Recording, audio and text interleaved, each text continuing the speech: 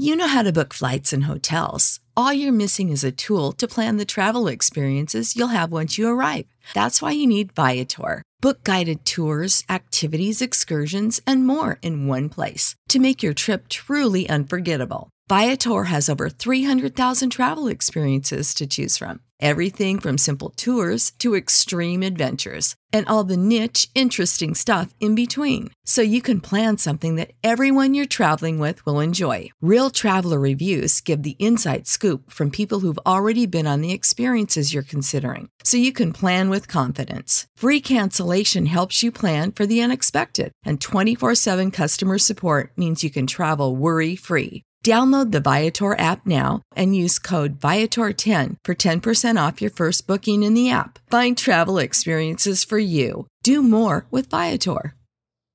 Save big on brunch for mom, all in the Kroger app. Get 16-ounce packs of flavorful Angus 90% lean ground sirloin for $4.99 each with a digital coupon. Then buy 2, get 2 free on 12 packs of delicious Coca-Cola, Pepsi, or 7-Up, all with your card. Shop these deals at your local Kroger, less than 5 miles away. Or tap the screen now to download the Kroger app to save big today. Kroger, fresh for everyone. Prices and product availability subject to change. Restrictions apply. See site for details.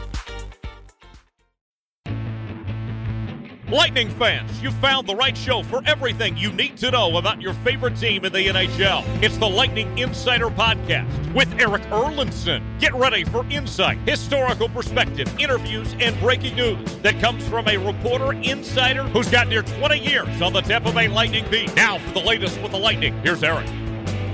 Hello, everyone, and welcome to another edition of the LightningInsider.com podcast.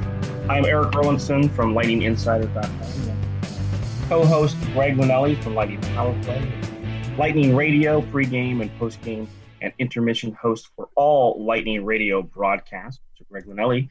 And we're coming at you here today with a little gap in the schedule, a rare gap in the schedule, if we even want to call it that, with 2 days off before the Lightning and Dallas Stars rekindle their Stanley Cup rematch that we saw from Saturday night. And we've got a lot of topics that we want to touch on today. And with that, I'll jump right into it and bring in my good friend, Greg Linelli from Lightning Radio. Greg, happy Sunday.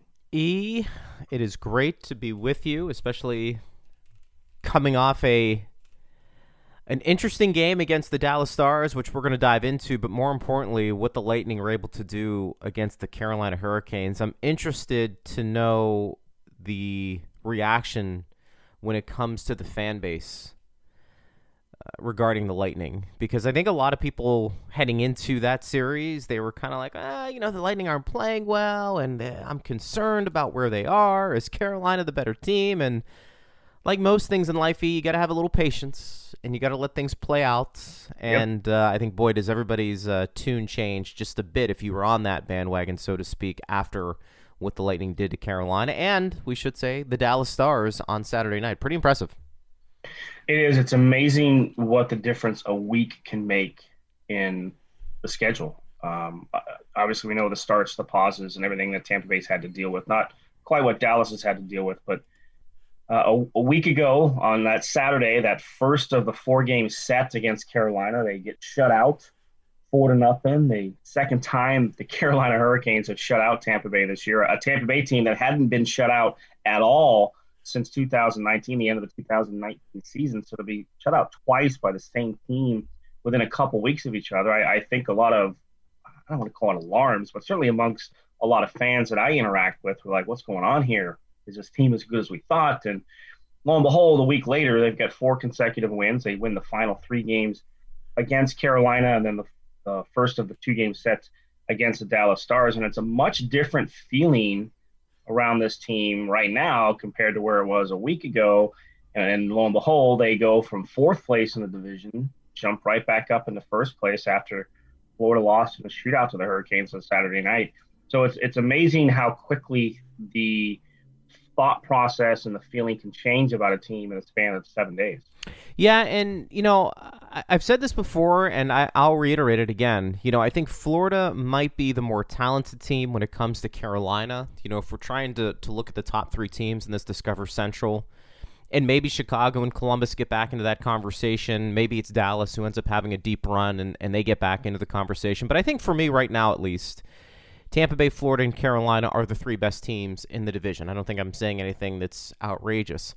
However, while I do think Florida might be the more talented team, and they have maybe more high-end talents, Carolina is the team out of everybody in that division, I've said this word over and over again, makes me the most uncomfortable. And it's not to say that the Tampa Bay Lightning can't beat them in a 7-game series. I think they would. But I think Carolina has a structure to their play that makes them difficult to beat night in and night out. And I thought the Lightning took Carolina's best punches over the last 2 games they met, and they were still able to win games, which I thought was pretty impressive. And what that tells me is that even when Tampa Bay isn't playing their best, and some of that was because of Carolina, and when Carolina was playing maybe as well as they could have, talent usually played out. As long as the Lightning were working hard, which they were, the Lightning had better players, and their better players made more plays at the right times than Carolina's did, whether it was Victor Hedman sending a pass over to Yanni Gourde, coming down the right side and sniping it for the goal past Reimer.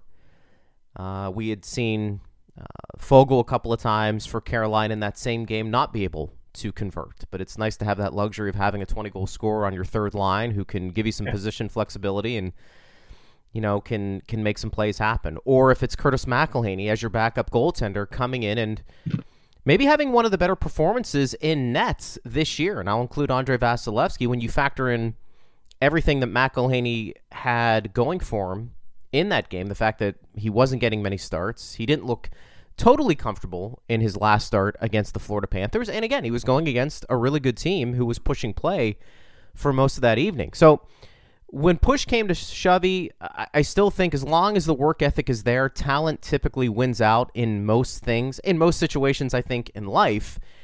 And I think Tampa Bay is just the more talented team than Carolina.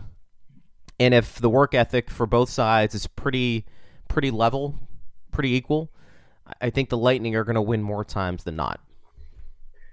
Yeah, that's a fair assessment. Carolina is a very good team. I think that coming off of their season last year, the way they lost to the Bruins in the playoffs probably still doesn't sit well with them. They looked like juggernauts. Granted, it was against the New York Rangers in the play-in series, but they looked like a strong contending team. And they go out losing 5 to the Bruins, and I think that sits poorly with them, as it should. Like you want to have a better performance.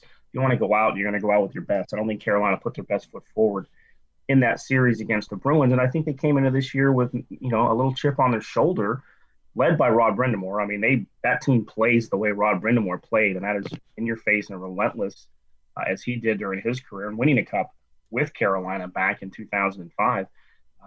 They have a great defensive core. They have a very good system. They have top-end talent, and especially in Sebastian Aho and Andrei Svechnikov in particular. They don't have the depth that Tampa Bay has, but their D-core can make a difference, and the style of play that they have can make a difference. And I would be interested to see what they're going to look like. Not that Peter Mrazek is a world beater, but he is their number one, and he's out now for a while. What that team looks like with a healthy Peter Mrazek, just because of the style of play that they have. And that you're right. Florida probably has the better talent, but Carolina is a better team in terms of the way they play. And if you're going to talk about which team would be more of a formidable opponent when you get into a 7-game series, I agree. I don't say this too often. I agree with you, Craig. Well, look, it's perfect. It's perfect for what Carolina. We could be wrong. I mean, Florida, as we said, as long as the compete level is there and you're working hard, I think talent complements it very well. And maybe Florida in a 7-game series, again, this is assuming they're taking on the Lightning. It's more of a hypothetical here. Maybe they get hot. Maybe Barkov is a guy whose line takes over and the Lightning really have problems handling him. That may happen. I mean, maybe Ekblad has a really good series from the back end, and maybe Bobrovsky reverts to what he was, 5 or 6 years ago when he was bringing home some hardware and he was considered one of the best goaltenders in the league. Ironically, I think when you look at those 3 teams, Tampa Bay, Carolina, and Florida, again, if we assume, and you know what, we could do it for fun. I mean, if you think Dallas is still one of the top 4 teams in the league, but because of circumstances, maybe they're just not getting off on the right foot this year, and maybe it's just not in the cards for them. really, when you take a look at the goaltending out of those 4 teams, it's not that the Tampa Bay Lightning have an advantage in nets. It's a huge advantage, and I'm almost stunned when you talk about the gap between Tampa Bay's goaltending and those other 3 teams, because I can make a very strong case that those 3 goaltenders that are the starters right now for those teams, whether it be, let's say it's Udobin, but we probably think it's Bishop, but let's, for argument's sake, it's Udobin. Let's say it's Mrazek, and let's say it's Bobrovsky. I mean, that doesn't make you feel comfortable going into a 7-game series against the Tampa Bay Lightning. Now, maybe Ben Bishop narrows that gap a bit, but then, I think there's questions about his health and where is he right now. The I think gap between the Lightning's goaltending and those other 3 teams' goaltending right now, as it currently stands, is you have to look at it and say that's a huge factor, because I think every one of those teams has question marks. Carolina, you can make a case, doesn't have a starting goaltender. You can make the strong case Bobrovsky is no longer elite, and Dallas is looking at it like, all right, well, is Ben Bishop going to be healthy enough to be that guy for us if we even make the playoffs? The fact that there's such a gap between the best team in that division and the other teams in that division who are vying for a playoff spot with their goaltending, I'm not sure there's that big a gap in any other division right now in hockey, and I think that's a huge advantage for the Lightning moving forward. We know Vasi's great. It's just the other ones I think are pretty ordinary. And for playoff teams, typically your goaltender is better than average. And maybe I'm being too hard on those guys. I'm not too crazy about what they bring. You're not scared of Chris Driedger? Yeah. I mean, look, he may be that guy, but I mean, you're comparing him to Vasilevsky in a 7-game series, and you're saying, my gosh. There's no doubt. There's no doubt that Tampa has a massive advantage in net over whatever team they play, and that's assuming if they can get out of the Central Division. That's probably still going to hold true. Yeah. Depending on how the semifinals go. I mean, he's the best goalie in the world. I don't think there's much argument on that right now. If you want to look at any goaltender around the league, I don't know how you could make an argument for anybody but Andrei Vasilevskiy. Is it heads and shoulders? I mean, is he head and shoulders better than that? The second, I mean, who would you even say is the second or third best goaltender right now in the game? Probably the only one you could consider would be Connor Hellebuyck, but Connor Hellebuyck had a terrible year 2 years ago, so he had a really good year last year. I haven't looked at his numbers this year, but not a whole lot of teams play defense up in that Central or that Northern Division up there, so I don't know what his numbers look like right now. But I mean, especially the way Vasilevsky's playing right now, like he is just, I don't know if you want to call it in a zone or a confidence level that he has about himself. I think, Franz John, the goaltender coach for the Lightning, said the other day that Andrei Vasilevskiy has now won a Stanley Cup, and you can't quantify what that means for a goalie's confidence. Yes. So we're talking about a guy who has been a finalist for the Vezina Award 3 consecutive years. Now he feels even better about his game. Oh, I mean, come on. I think there is a significant gap. Well, you know who's probably the second best? You know who's probably the second best right now? And kudos. What's that? It's not Carey Price. No. It's Marc-Andre Fleury. Marc-Andre Fleury's 9-3 with a 1.59 goals against and a 941 save percentage. He's got 3 shutouts. Now, there's a guy who does have cups. But the question, I think, with Marc-Andre Fleury and Vegas, at least the things I'm reading, obviously we're not following them as much as we would have in a typical year, is that the coaching staff probably prefers Leonard, that there was some talk that Fleury was on the trading block before this, and now they kind of squelched that rumor that he's going to finish at least his contract out as a Vegas Golden Knight. He's having a phenomenal start. He's got the credentials. But again, if you put him up against Vasilevskiy, and I should say it's more like the Lightning offense against Fleury compared to Vegas's offense against Vasilevskiy, I still think there is a gap. Now, it's not as significant as what we're seeing, I think, in Tampa Bay's division or even the All-Canadian division. I think those are pretty sizable gaps right there. But point taken, I think what we're also witnessing, and this is something I hope fans appreciate, is when you watch greatness, embrace it. And I think, we're watching Vasilevsky. This is kind of like, I'm not comparing the two, so please, let's save the outrage here. But, it's kind of like when you watch Michael Jordan compete and he's just better than everybody on most nights. It's hard to do that with a goaltender, but you look at what Vasi's put together, I think, over the last 3 or 4 years, and the fact that he's in the prime of his career, but he's only going to get better, I think, for a few more years before there's any type of decline. I think you just have to appreciate what you're watching in net, because I don't think there's another NHL team that has that type of luxury with their starting goaltender. No, you're right. And look, Fleury is playing out of his mind right now. Yeah. He's the only guy who has better numbers than Vasilevsky. We're talking about Vasilevsky, who's goals against 1.7 something, and his save percentage is .938. Yeah. Those are just ridiculous numbers. Coming off back-to-back shutouts certainly helps bring those numbers to where they are, but his consistency level, he's allowed 2 or fewer goals in 11 of his 14 starts this year. That's incredible. If my math is correct, and always double check my math, I could be off on that, but it's definitely 11 games. I don't know how many starts he has off the top of my head, but 11 times. That's an otherworld goaltender going to another galaxy in terms of the way that he plays. That's the kind of level that he's playing on right now.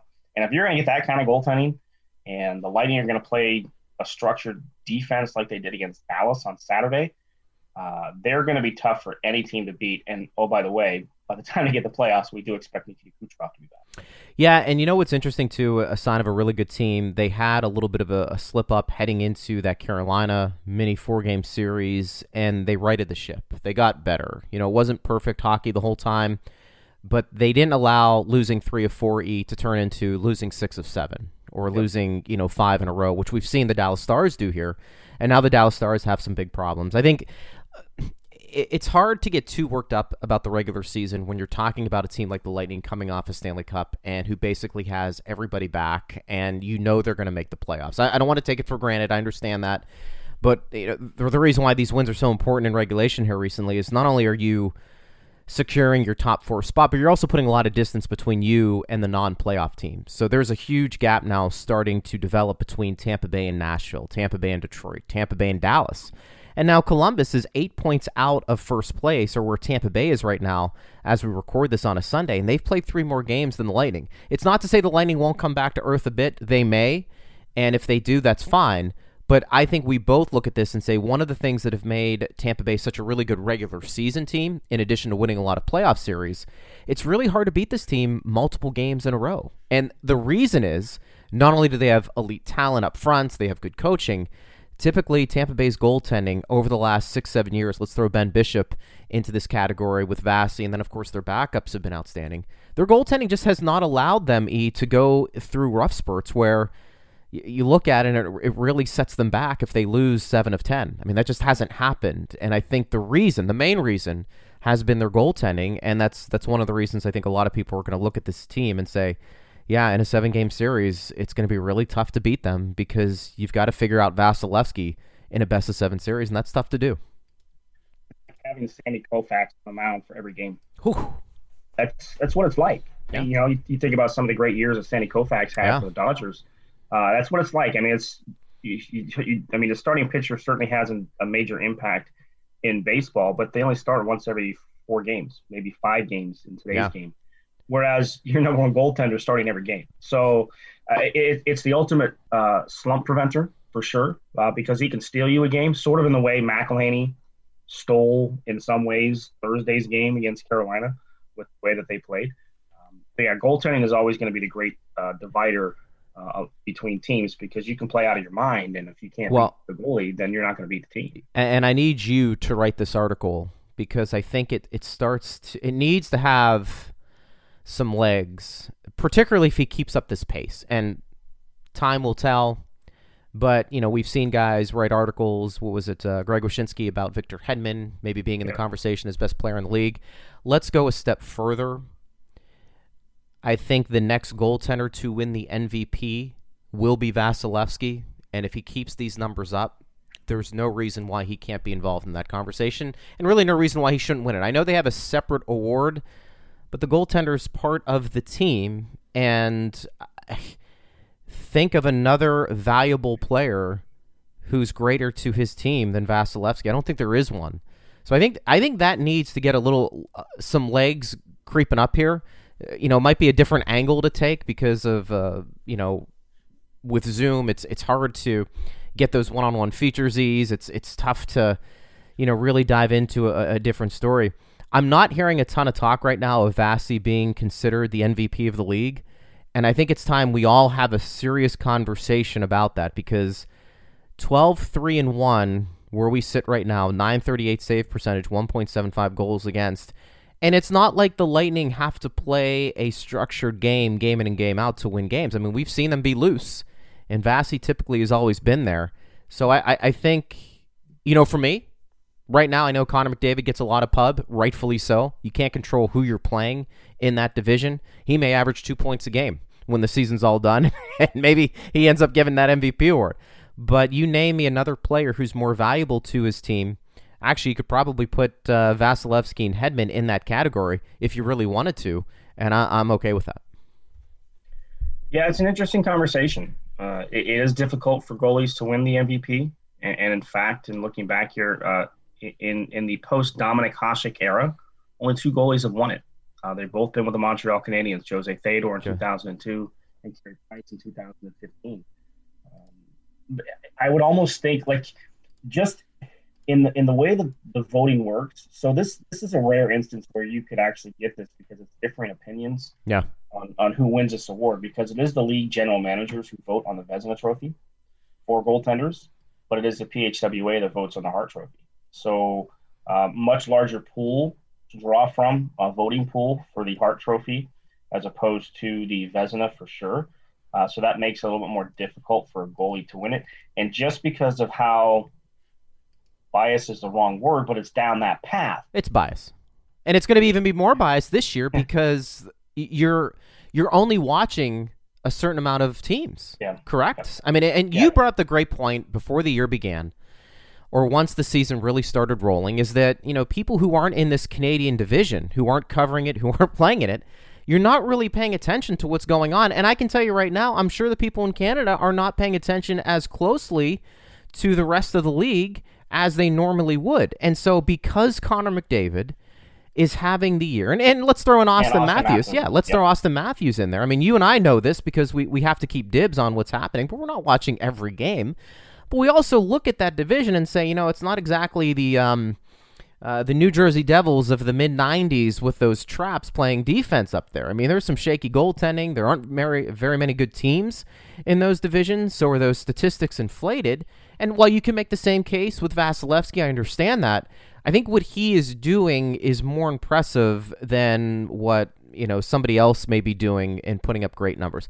You know what it is? He may not win it, and that's fine. I think what I'm trying to do is just let's break that mold of saying goaltenders can't be involved in that conversation, and I think there are exceptions to it. You mentioned the 2 goaltenders before. What the hell did those guys ever win? Vasilevsky is by far the most dominant goaltender in the league, and I know Carey Price is considered maybe the best goaltender of this generation. That's fine. I think Andrei Vasilevsky is starting to have some serious conversations about whether or not he is that guy right now. I think he is. But I think we need to start breaking away from traditional voting and look at this for what it is and saying this guy is dominating games. And even though he's winning on a really good team, you shouldn't be penalized for that. That's fair. You shouldn't be penalized for it. But we saw in some ways Nikita Kucherov was almost penalized for it. Right? It's true. A couple years ago, he had massive offensive numbers, and some of the arguments were he's not too good of a team. Of course, his numbers are going to be good, even though his numbers were far and away better than anybody else in the league at the time, including Connor McDavid. He did end up winning the MVP award, but that argument was out there. So you're going to get that. I think people are going to have that view, and sometimes that's why it's better to have a larger voting pool, because you do get some different, unique perspectives on these situations, and that's what you want. But it is difficult for goaltenders to be in that conversation. But you're not wrong that he deserves to be in that conversation. Whether where it goes from there, I think part of the issue is that Vasilevsky's playing in an era with Connor McDavid, with Austin Matthews, with generational type talents that are putting up some unbelievable offensive numbers, despite the fact of their team's success. Like Toronto hasn't gotten out of the first round. Edmonton has only been in the playoffs once in the Connor McDavid era, but yet because of how great of a players they are, and that's what's kind of lost in this too. A lot of times, people look at it and say, "Well, they're the best player in the league, so of course they have to be the MVP." Well, that's not what the essence of that award is. It's the player judged to be most valuable to their team, and under those definitions, Andrei Vasilevsky certainly should be a favorite, if not a top favorite for the award, because that's how people view it. Unfortunately, I've seen this argument that Connor McDavid should win the MVP every year because he's the best player in the league. It's not the best player in the league award. And they should just make a separate award for that. The best player and the most valuable. Because if it's true that it's most valuable, you would have more defensemen and more goaltenders winning that award. Yeah. I think that's fair to say. I mean, the fact that I think Chris Pronger was the last defenseman to win the Hart Trophy because it's difficult. Because these awards are being based too much, I think, in my opinion, on point totals. Now, Taylor Hall won it a couple years back because his point production was double what anybody else on his team was, and that Devils team made the playoffs out of nowhere, and I think people took notice of that. But too many times, this guy led the league in scoring. Of course, he has to be an MVP. Or going back and look at the voting, the year that Steven Stamkos scored 60, I think he finished top 3 in the Hart Trophy voting, but the team didn't make the playoffs. But he had a great offensive year. Does that mean he's one of the most valuable players to his team? I am of the opinion, and I know there are a lot of people who are not, that your team has to be in the playoffs to be considered an MVP. Because if your team didn't make the playoffs, who cares what kind of a year you have? You're supposed to be valuable to a contending and a successful team. Andre Dawson breaks that mold in a lot of people's minds. I was surprised when he won that award for the Cubs a number of years ago. So it's not best numbers, it's not best players, it's most valuable to the team. And the fact that more goalies don't get that consideration because of the Vezina Trophy, I think that does bring in some of the bias. And that's why it's subjective. And that's why even when you see those awards and there's people who claim somebody else should have won it, you're not totally wrong. I mean, it's kind of the way the system works. I mean, you're trying to tell me Nicholas Lindstrom wasn't considered the best player in the league all those years for the Red Wings? I mean, the guy was an amazing defenseman who would win Norris trophies and was a stalwart back there. I mean, we always talk about, building a team, and you want to find that elite goaltender or one who gives you the best chance to win. And then a lot of times, how many teams, are always chasing that lockdown defenseman? And I'm not saying they win every year. Obviously not. Look, when you play in an era with, Crosby and Ovechkin and, some of these other elite talents. Now we have Kucherov in point, and you had Stamkos, Victor Hedman, throw them in there. I understand those guys, for the majority of the time, they're going to win that award. I'm just saying every once in a while, you can throw a goaltender a bone. You can throw a defenseman a bone, and maybe we do have to start separating the awards just a bit to say best player and most valuable player. And maybe you do the best player. Maybe that's one where the players vote on because they know.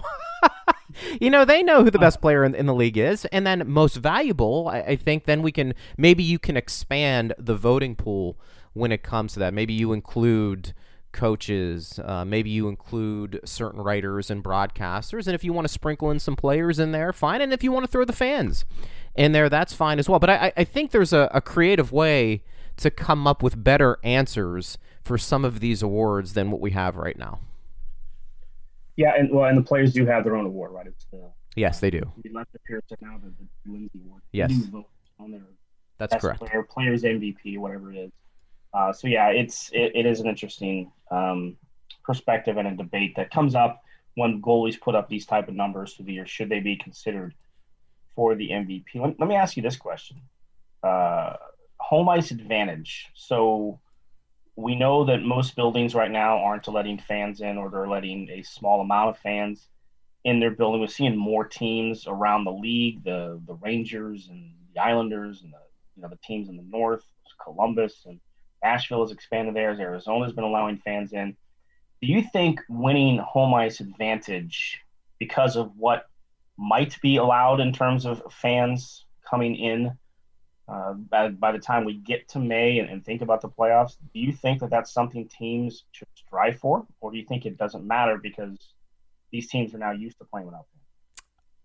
I'm going to sit there and say I think players are probably more comfortable having that home ice advantage, and if push comes to shove, they would certainly like that. If there are fans in the building, I think that makes it more intriguing. But I want to say also, too, that because of what everybody's gone through the past year, we've seen home ice advantage not mean as much as people think. And I think we were starting to think that anyways. I mean, how many times did the Lightning lose a Game 7 on home ice in the Eastern Conference Finals? To the Pittsburgh Penguins and the Washington Capitals back-to-back, or when you lost to Columbus in 4 straight. Now, granted, you win the Stanley Cup last year. I think home ice advantage is something to talk about, but I think here, I'll answer it this way. You and I have always said, for the most part, just get into the playoffs. So if Tampa Bay is an 8th seed, a 6th seed, or the number 1 seed, I think that basically answers the question. It really doesn't matter with a team like the Tampa Bay Lightning who can get hot and can beat you on the road or at home. Would they like to play the majority of those games on home ice or start the series out on home ice? For sure. I mean, I think any team would tell you that. But I think based off of the last year and what this team went through in the bubble with no fans watching them, and even what's going on right now, I don't think it really matters. I don't. I think it's nice to have, but I think for a lot of these guys, it doesn't matter.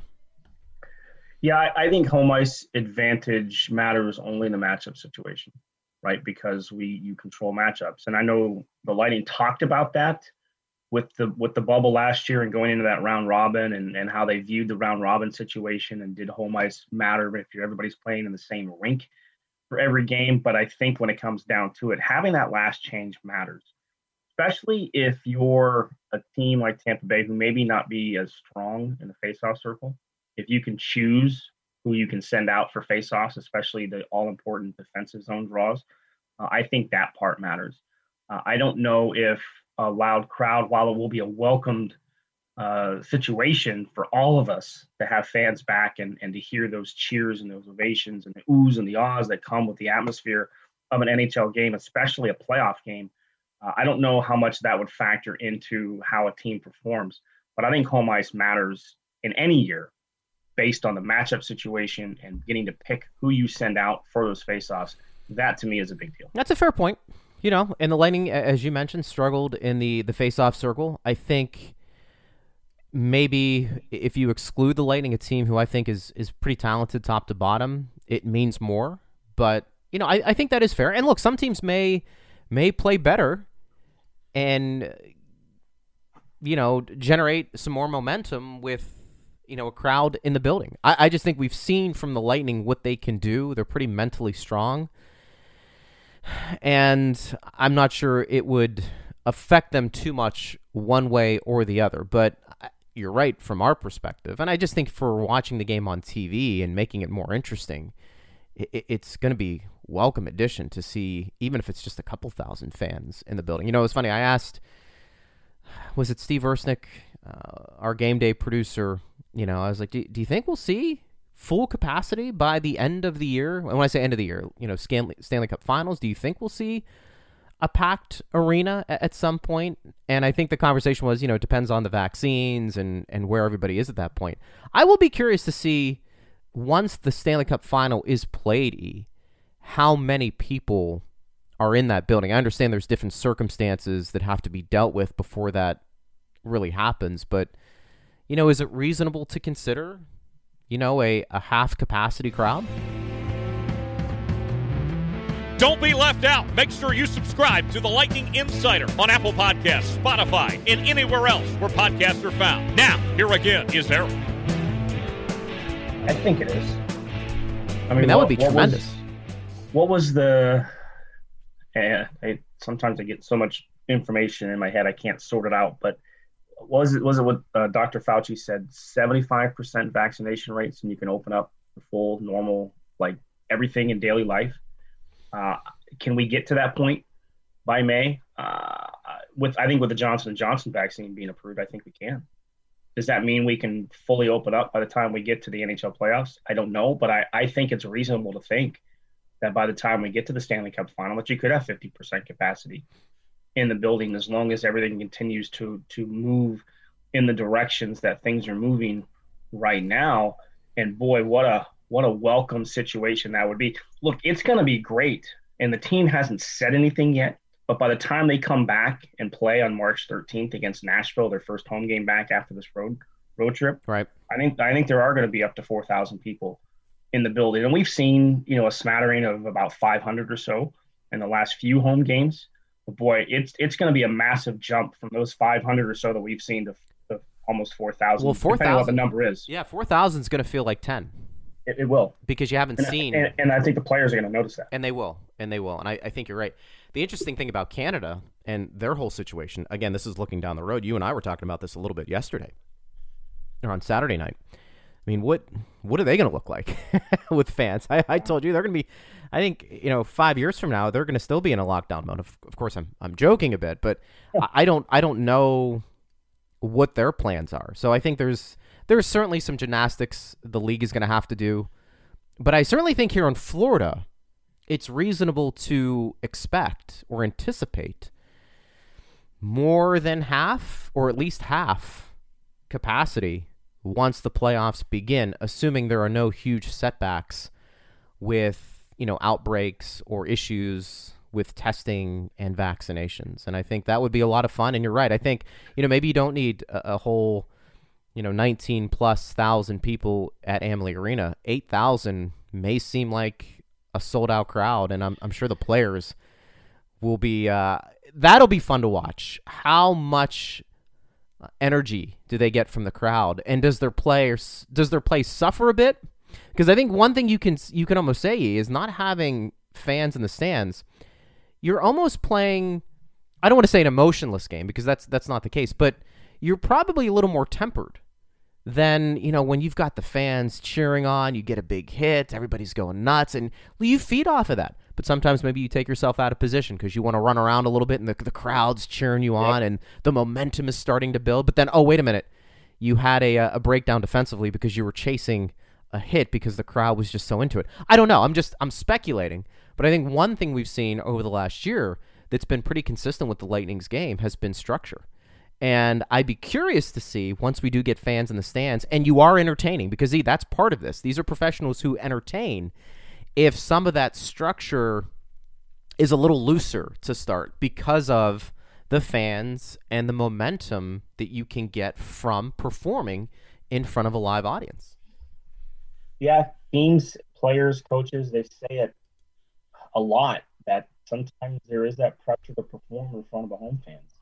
Right? Like, you want to put on a show for your home fans, and sometimes that results in a big hit. Yeah. I mean, I think back to the 2003 playoffs. Yeah, 2003 playoffs. First time Tampa Bay has been in the postseason since '96. The second time in franchise history. And the Lightning started home. They're against the Washington Capitals, and obviously the crowd is going nuts.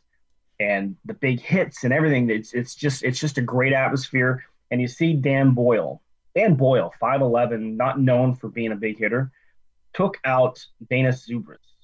And Zubras was a big man, 6'4", I think Zubras was when he played for the Capitals. So he actually knocks Zubras into the bench. I forget which bench he knocked him into. So he knocks him into the bench. And then for good measure, because the crowd is erupting over it, he goes back and shoves him down to the bench again. He got a penalty for it, right? So you want to talk about the crowd playing into something a little bit, and it ends up hurting his team, even though it's a great, big emotional moment. This huge hit, a Lightning fan base just starting to grow with success that the team has had. And then Boyle does that because he's amped up by the crowd. So there is that part of it as well that can play into it. I'm interested, going back to the Canadian situation, and we don't know what the end of May, at least the end of May, middle of June, by the time we start talking about a semifinal situation with the final four teams. If Canada hasn't opened up their border yet, and I would say at this point that's probably going to be the case, what do they do with that Canadian team? Because you can't cross the border. So in whichever series that Canadian team is going to end up playing, the U.S.-based team, what's the NHL going to do with that Canadian team? Are they going to put them into a neutral venue and use another market to play games? Will they play all the games in the one building and there are fans in there and just switch home for the odd games? I mean, I'm sure the league has a plan in place for that, but how strange would that be if, let's say, a Toronto gets out of that division and they can't play games in Toronto at the most important stage we talked about the Maple Leafs not making out of the second round or out of the first round, going all the way back to 2004 was the last time I think they made it out of the first round. If they have to play in a neutral site venue. Well, let's say it's Toronto and Tampa Bay in the Stanley Cup Finals. I mean, does each team, I'm assuming, do they have to quarantine if they cross the border? Well, that's just it. Right. You can't play in Canada. Yeah. If the situation stays the same.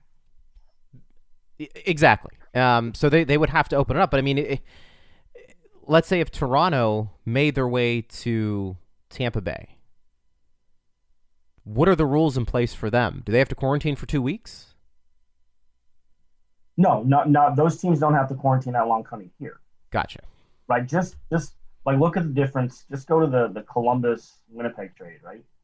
Like Pierre-Luc Dubois goes to Winnipeg. He has to go through the 14-day quarantine situation. Correct. Whereas Patrick Laine, who flew on a private jet from Ottawa, where he had to get his paperwork done, to Columbus, he's on the ice practicing with the Blue Jackets, I think, in 3 days. Okay, so there was no quarantine from going to Canada to the U.S.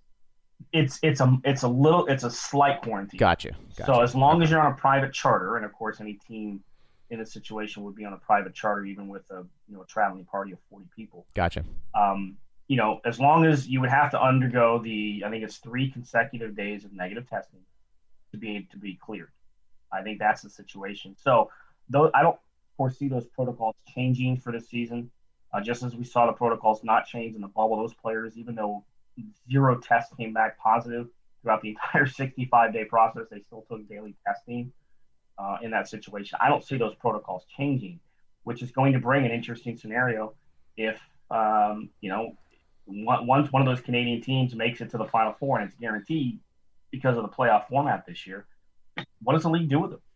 Do they go, if they face the Lightning in the semifinals, would you have the home games for Tampa Bay and Tampa and then move Toronto to Florida so it's close and use their building down there? They would never allow it. Like, it's interesting. Yeah, it's a good point. I can't picture the Maple Leafs not having home games in that scenario. And so that's why I think you're going to see some backdoor dealing being done when it comes to this. We've seen the Canadian government very stringent on this, especially the Ontario Health Department. I mean, the OHL still isn't playing yet. They don't have a plan in place yet to play OHL games. Yeah. So the whole debate about the draft and everything is still up in the air because the OHL is not playing games yet because of the Ontario Health Department. And I think they were the last ones to sign on for the league to come back and play. It's a great point by you. I think it speaks to how government sometimes is inefficient. I think you and I have had this conversation before. And it really dealt with, look, if you start to deal with guys or teams here in the States, that have a huge outbreak and you have to keep postponing games. I think you and I have brought up the question, okay, well, at what point do you sit there and just say, as long as there aren't symptoms, you've got to get these games in and maybe you let them play or maybe you let a couple of them play and the rest sit. What I'm saying is, at some point, I think there's going to have to be a little risk involved in this. And when I say risk, these guys are getting tested. I think these guys are getting the best care. That was one of the things we talked about even during the bubble. These guys are going to have the best medical attention one could ask for. I think we have to start wrapping our heads around the idea that if you have a couple of guys who have tested positive, or even more than a couple, and we're now in June, and we're in the playoffs, and it's causing some issues as to whether or not you can actually get in these games for the playoffs, at that point, I think we know enough about this virus that for the most part, obviously there are exceptions, for the most part, these guys aren't affected. That if they are, the symptoms are very slight, although I know there have been a couple of occasions where it hasn't been that way. What I'm saying is I think at some point they're going to have to look at this and say we have to feel a little bit comfortable with some risk involved in this, because to your point, I don't think Toronto, and we're using them as a specific example, is going to feel pretty good about playing playoff games somewhere else, not in Toronto, and, maybe vice versa. And so I think the Canadian government's going to have to look at this and say, what are we comfortable with risk-wise to maybe bend the rules a little bit here and understand that these players are getting the best care possible. They are getting tested, but that at some point, all of us are going to have to start living our lives a little bit here, and maybe no better example than, watching pro sports start to get back to normal as well. And maybe one of the ways you do that is to, lift some of these restrictions that they may have in 2 or 3 months. Well, and here's another question.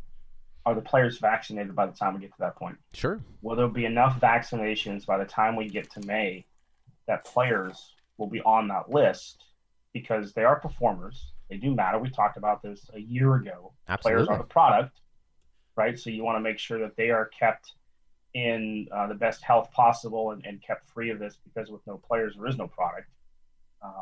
I would venture to say, depending on how quickly Johnson & Johnson gets their vaccine out, now gives 3 options of approved vaccinations for people to go out and get. Do the players at that point, does the league step in and say at that point, okay, we need 1,000 or whatever vaccinations? Can we do that without quote unquote jumping the line and getting our players and staff and coaches and everybody else vaccinated in time for that thought process to be there, even for the Canadian government? Because I even think too, and you mentioned some of the cases, Rasmus Ristolainen in Buffalo. Yes, that was the one that came to mind. Yes. Pretty hard. And there's also Marco Rossi, a player for Minnesota who was actually with Austria at the World Juniors. He actually went back to Austria because he's having problems with his breathing and his lungs and everything based on, he's only 19 years old, so he is struggling. So there are certainly odd cases of athletes who have dealt with this. But I think the biggest deal is not necessarily the players. Like if you have to go in and out of Toronto, is the fans, right?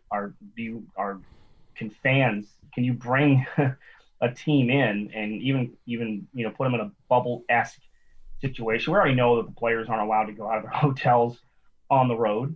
They're not allowed to go out to restaurants and bars or whatever. They're not even allowed really to go out for a walk in a city right now with those protocols. I don't see the league changing those protocols, even when we get to this deep into the calendar year and where things might sit in 3 or 4 months with that. So the question is it worth it to bring these U.S.-based teams into a Canadian city if there's no fans there? Does it matter at that point, right? Or can you take them to a U.S.-based city and just have them play out of that venue? That's the interesting thing to me, because we've already seen the Raptors. The Raptors announced that they will play out the rest of their season here at Amalie Arena. The Blue Jays are sort of in limbo a little bit because they're going to start their season in Dunedin at their minor league complex. That's where they're going to start their major league season for at least through the end of the middle of May, I think it is, and then reevaluate where things are at then. So you're already seeing that these teams aren't allowed to go in and out of their home cities. Different circumstances for sure, earlier in the calendar year for sure, but that's where especially the Ontario government sits. Well, and you bring up valid points, and I think we all have to keep in mind that this is all designed to be back on track next year, where we're not having these conversations. So maybe we've answered our question that maybe this year is going to still be a little restricted in terms of who's going to be playing where, and if it's in a bubble scenario, and if a team can't travel to the States or vice versa, and you've got to find a neutral place to play, I think that is on the table. I think fans are on the table. I think we are going to see fans in the arena for a Stanley Cup final. Where that ends up being, I don't know. Here's the other scenario.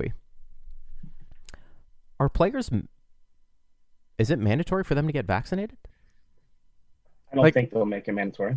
Because that would be another interesting situation. You know, if the league is rushing to get vaccinations, and I mean, I would think you would probably assume most of those guys would get it. But, you know, there might be a few guys who are like, listen, I don't feel comfortable with it right now. I'm not sure. There needs to be some more testing on it. You know, I'll take my chances. I'm still relatively young. I don't feel like it's a big deal. Like, is there going to be mandates coming from those individual teams? You know, and if the league's looking at it in a different way and says, look, are they going to mandate every player gets vaccinated? What do you do what would you do if you were the league and Connor McDavid came out and said, I don't want to get vaccinated. It's my choice.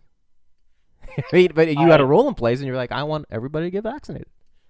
Yeah, I think the league is going to be okay with personal choices as long as the personal choice isn't 95% saying no. that creates an issue. That creates a little bit of an issue dealing with it at that point. But I think the league, and I think I've even read somewhere that the league has kind of come out and said privately that they will not make this a mandatory situation when it gets to that point. They will just strongly recommend it. It will be strongly urged to get done. And look, I think with the Ristolainen situation, I think that maybe that gets some attention of players that maybe might have been on the fence about it, you know, seeing how he dealt with it. And he's back. I mean, Ristolainen finally, thankfully, came back and played his first game with the Sabres in the last couple of days. Played over 20 minutes as well. So it is something that he had to work through. But I don't wonder if that gets some of the players' attention and say, well, maybe I do need this vaccination. And if that's the case, that's, you make the league safer, you make the team safer. And look, I think the league, after the initial situations, especially with the Devils and the Sabres, the Flyers in particular, the most recent teams that have had to shut down because of it, I think that they've put these stricter protocols in place now, and knock on wood, we haven't seen any major situations here in the last few weeks, and I think that's good news moving forward. I think that they have an idea now of how to deal with a protocol situation, just as we saw with the NFL and just as we saw with Major League Baseball last summer. You have to learn to adapt if the initial protocols you put in place aren't working the way you want them to. You know, put a different situation in play, and I think that the league has done that. And we've seen it. Like, these players have showed up on their Zoom meetings with their masks on, and they take them off to talk to us, and they put them back on. So I think the league has an idea of how to handle this now. I don't know if we're going to see another outbreak that's going to shut a team down for a couple of weeks. I hope that's the case, as we're not even halfway through the schedule yet.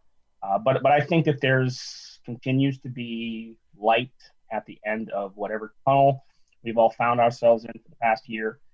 And I think one of them is this vaccination to get fans back in the building and get back to at least normal feel, as close to a normal feel as we can think of at this point in this whole pandemic. Let's get to a couple questions here before we sign off. And you can use the hashtag AskEE, and we can answer these questions throughout the week for sure on our next podcast. Jerry wants to know, with Cirelli back in the lineup, is that the regular lineup you think we'll see moving forward? And I guess by lineup he means players in line or line situations. Basically, okay. I think basically what we saw, I think, in against Dallas on Saturday. I think it is for the most part. I think the biggest question is, how does Matthew Joseph adapt playing center? It is a new position for him. He hasn't played it since his junior years. We've seen him play now, almost a half dozen times. He's been that fourth line center. I think it depends on that comfort level. I mean, I continue to like Jamel Smith.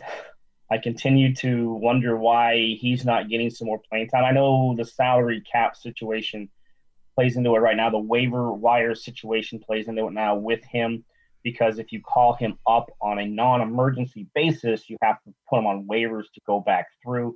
I believe that he probably is the 13th forward on this team right now, as long as Mitchell Stevens remains out.